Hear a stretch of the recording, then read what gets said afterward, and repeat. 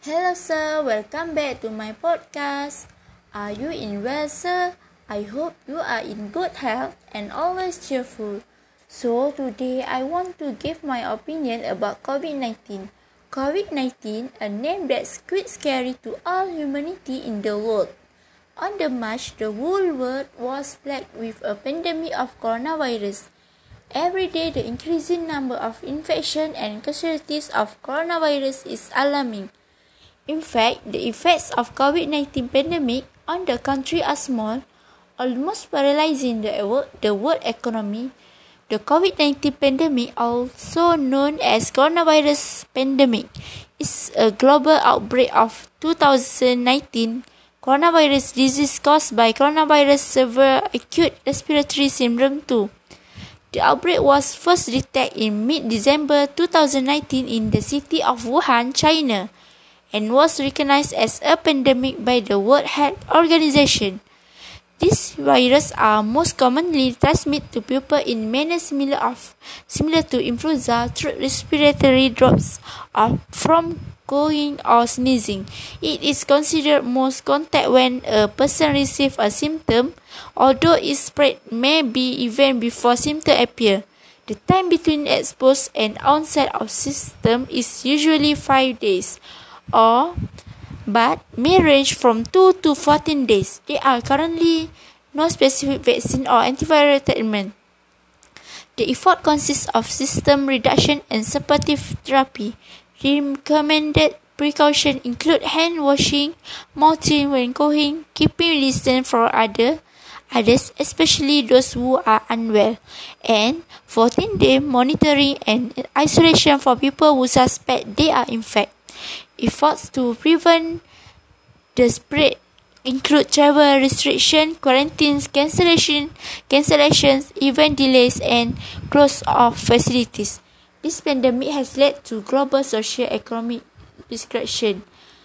The COVID-19 pandemic has been confirmed to spread in Malaysia on January 25.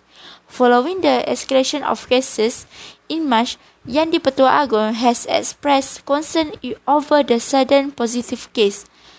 The next step is announced by the Prime Minister of Malaysia to curb the spread of the virus in the country through a live broadcast on March 13.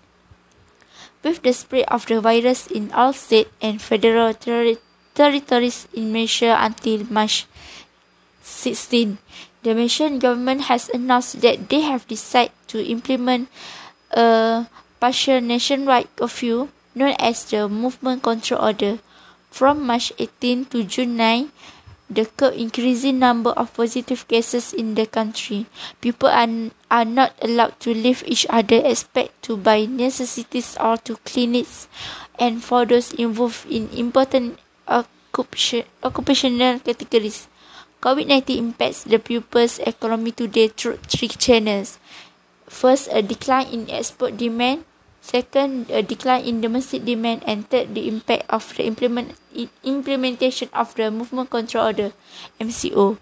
The long-term spread of coronavirus outbreak and that have an impact on the Chinese economy will also affect the Malaysian economy. This is because China is one of Malaysia's most important trading partners. Among the sectors expected to impact are the tourism, aviation, transportation, education, manufacturing, and construction sectors. Malaysians have gone through a period of MCO, many worrying about the present and future economic situation.